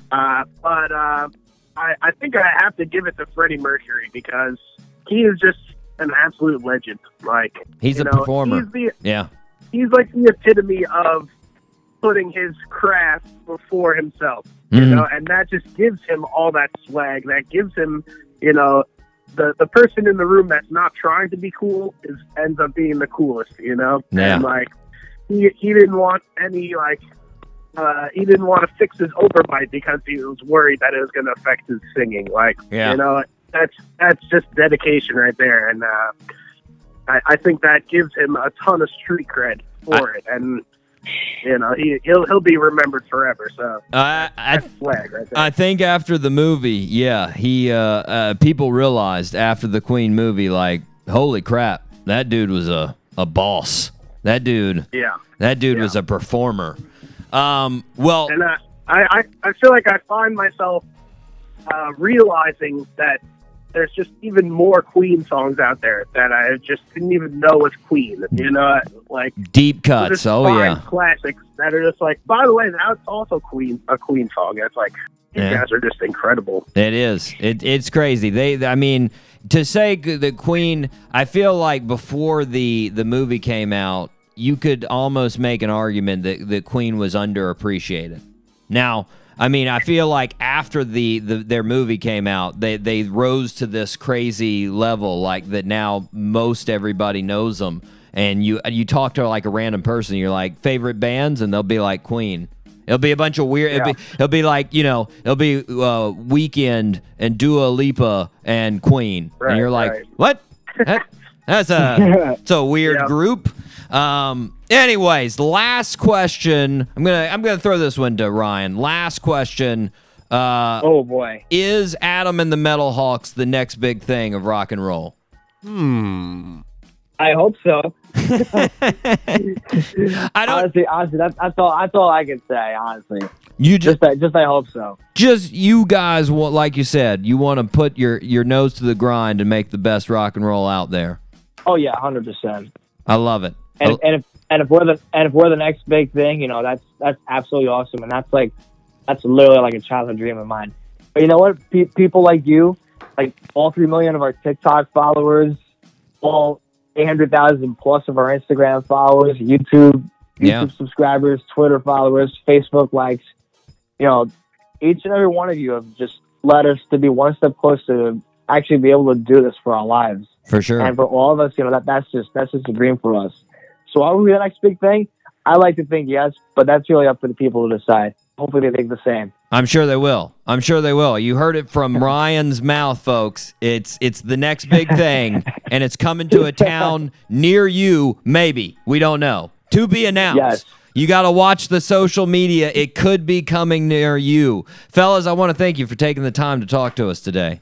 Thanks for having us, man. For sure. Really good question. Oh, thank you, Adam. Thank you. Listeners, you can check out everything on their popular social media pages at AMH Band, and all the music streaming services have their original album and the new single, Backwards. Right now, let's take a listen to that newest single, Backwards, right here on The Doc G Show.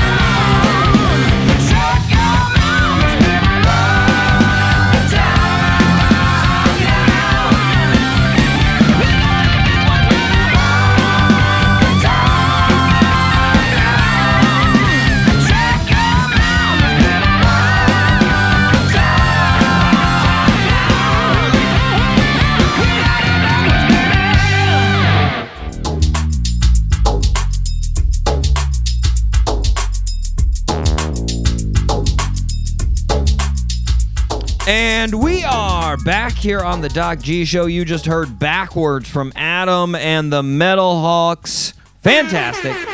Thanks to the guys there in the band, Ryan, Johnny, Adam, and Alex, better known as the Metal Hawks and Adam, or Adam and the Metal Hawks. Fantastic, those guys. That's a fact. I don't know. Did you know that before the interview? I bet you didn't know that Adam was on American Idol. Yeah. Wow. Yeah. That's right. American Idol. Yeah. Seems like a lot of pressure. I don't think I'd be able to do American Idol. Nope. That's a lot of pressure just sitting up there being again, I guess if I was actually talented as a singer, it probably wouldn't be as nerve-wracking, but yeah. Man, that's a lot of pressure. That's a lot of pressure. Have you ever done like a comedy like challenge like that, Mike, where it's like tournament style? I auditioned twice for America's Got Talent, and I actually got through to the producers both times. Nice. Yeah. And not past that though. Producers, take them, producers. Come on. What's your problem? Guys. Give me a chance. Just let me bomb on national TV. Let him tell some jokes. Come on. I've never. I don't know. I don't think they would take me on America's Talent if I just got up there with a microphone and started doing my show. Hey guys, this is it. This is it's a radio show, and I do this. What? Well, you need a story. You have to have something. You need to be like. You need to be like raised by wolves or like you're abandoned on the side of the street. Yeah, something. I will make up a complete fabricated story. That's what will happen. It will be very sad. Regardless, thanks to Adam and the Metal Hawks. I can't wait to hear some good music from them. I mean, just imagine, though, I don't know if you caught that, Mike, when I was talking to Johnny about playing the guitar, and he said he could play Eruption, Van Halen, when he was 10. He played it well enough to like show it off at 10 years old. Like, that's insane. Like, that is some talent there, man. Talk about America's Got Talent. That is talent. Like, good Lord, I couldn't come anywhere close to playing that now. Nope. I've got at least 2 score on him if we're going Abraham Lincoln age. Come on now. That's crazy. Anyways, okay, Mike, we've gotta catch up. I got so excited about the social media influencers that I forgot to do our birthday suits. We got 2 birthday suits.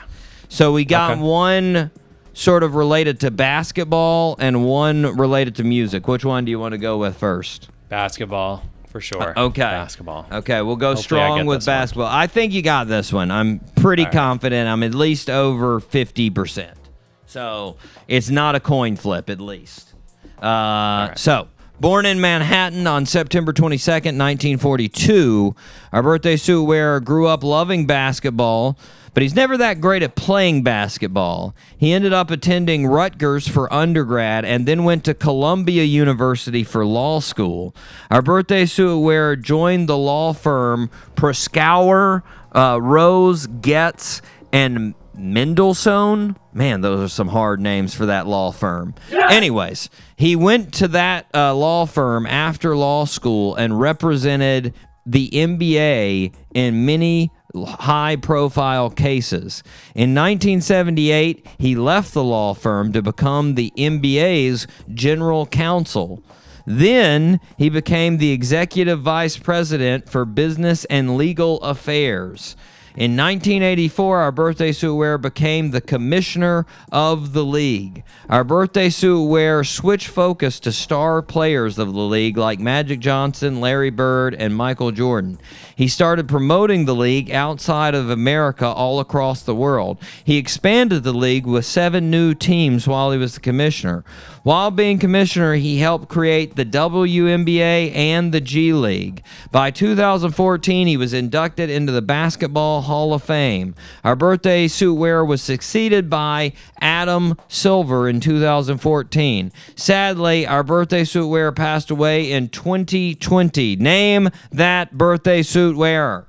I was gonna say Adam Silver, but I was so bad. I'll give you the initials. See if it jogs anything. DS.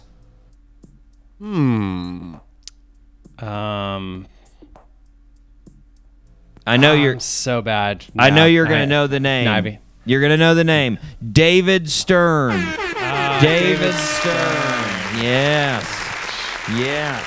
David Stern. He would have been 79 today.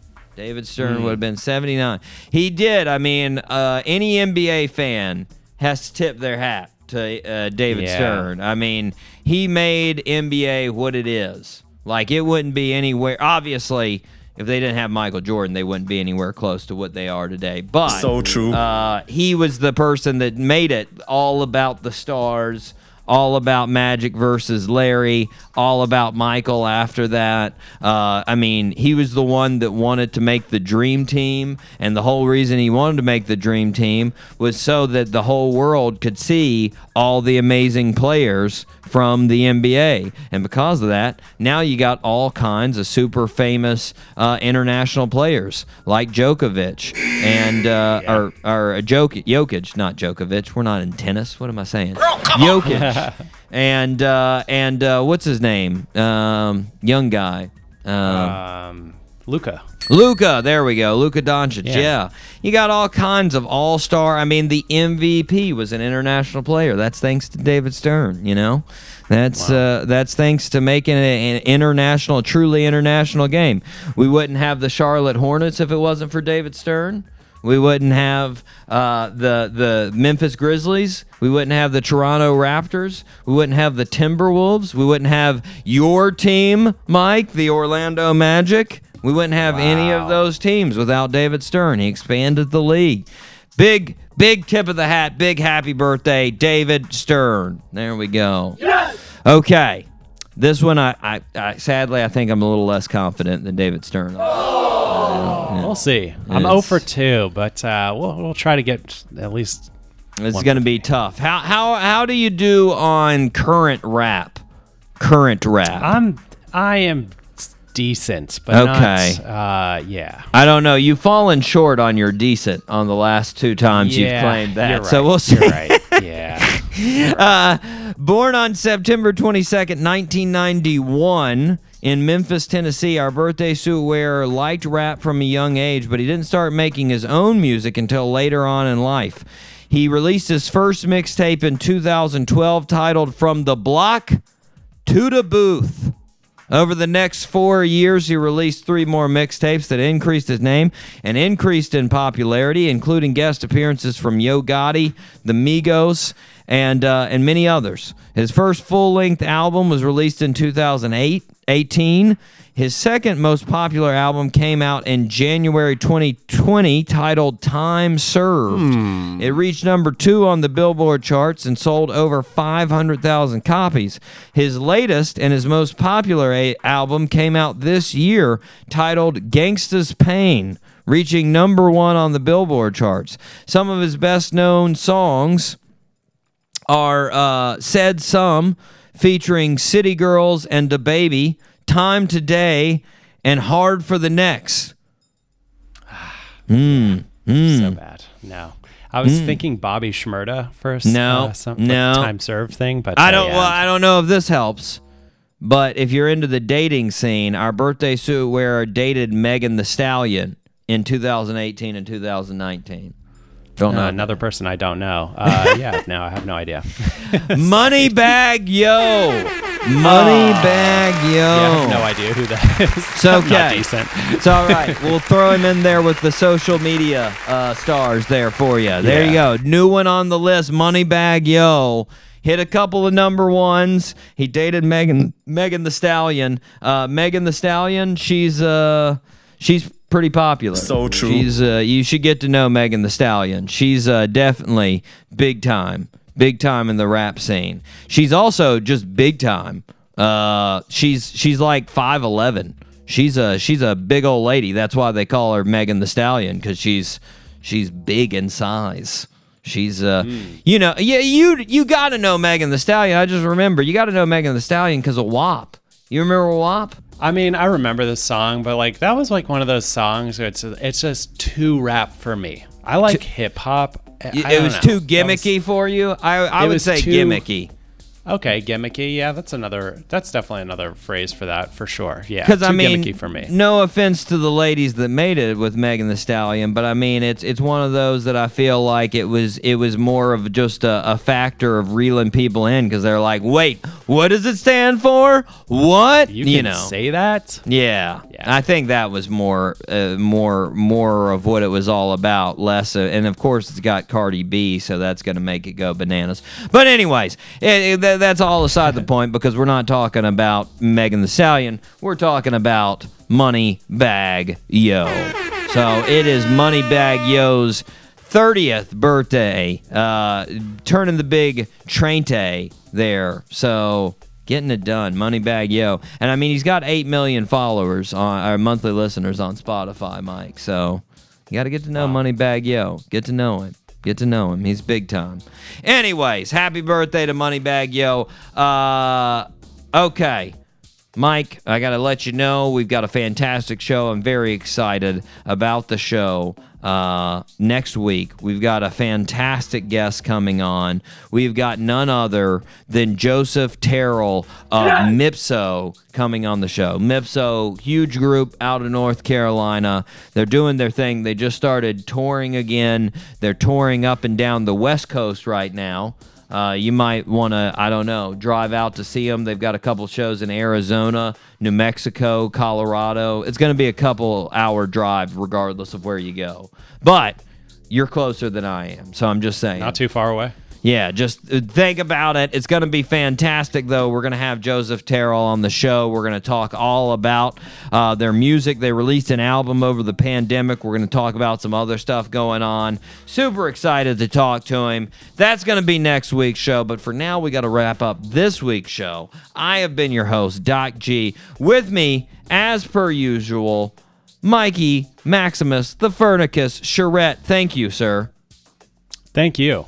Yes. And thanks to your listeners for not sending me hate mail for missing some of these very important birthday suits. I really feel genuinely kind of bad for this. Like, come on, David Stern.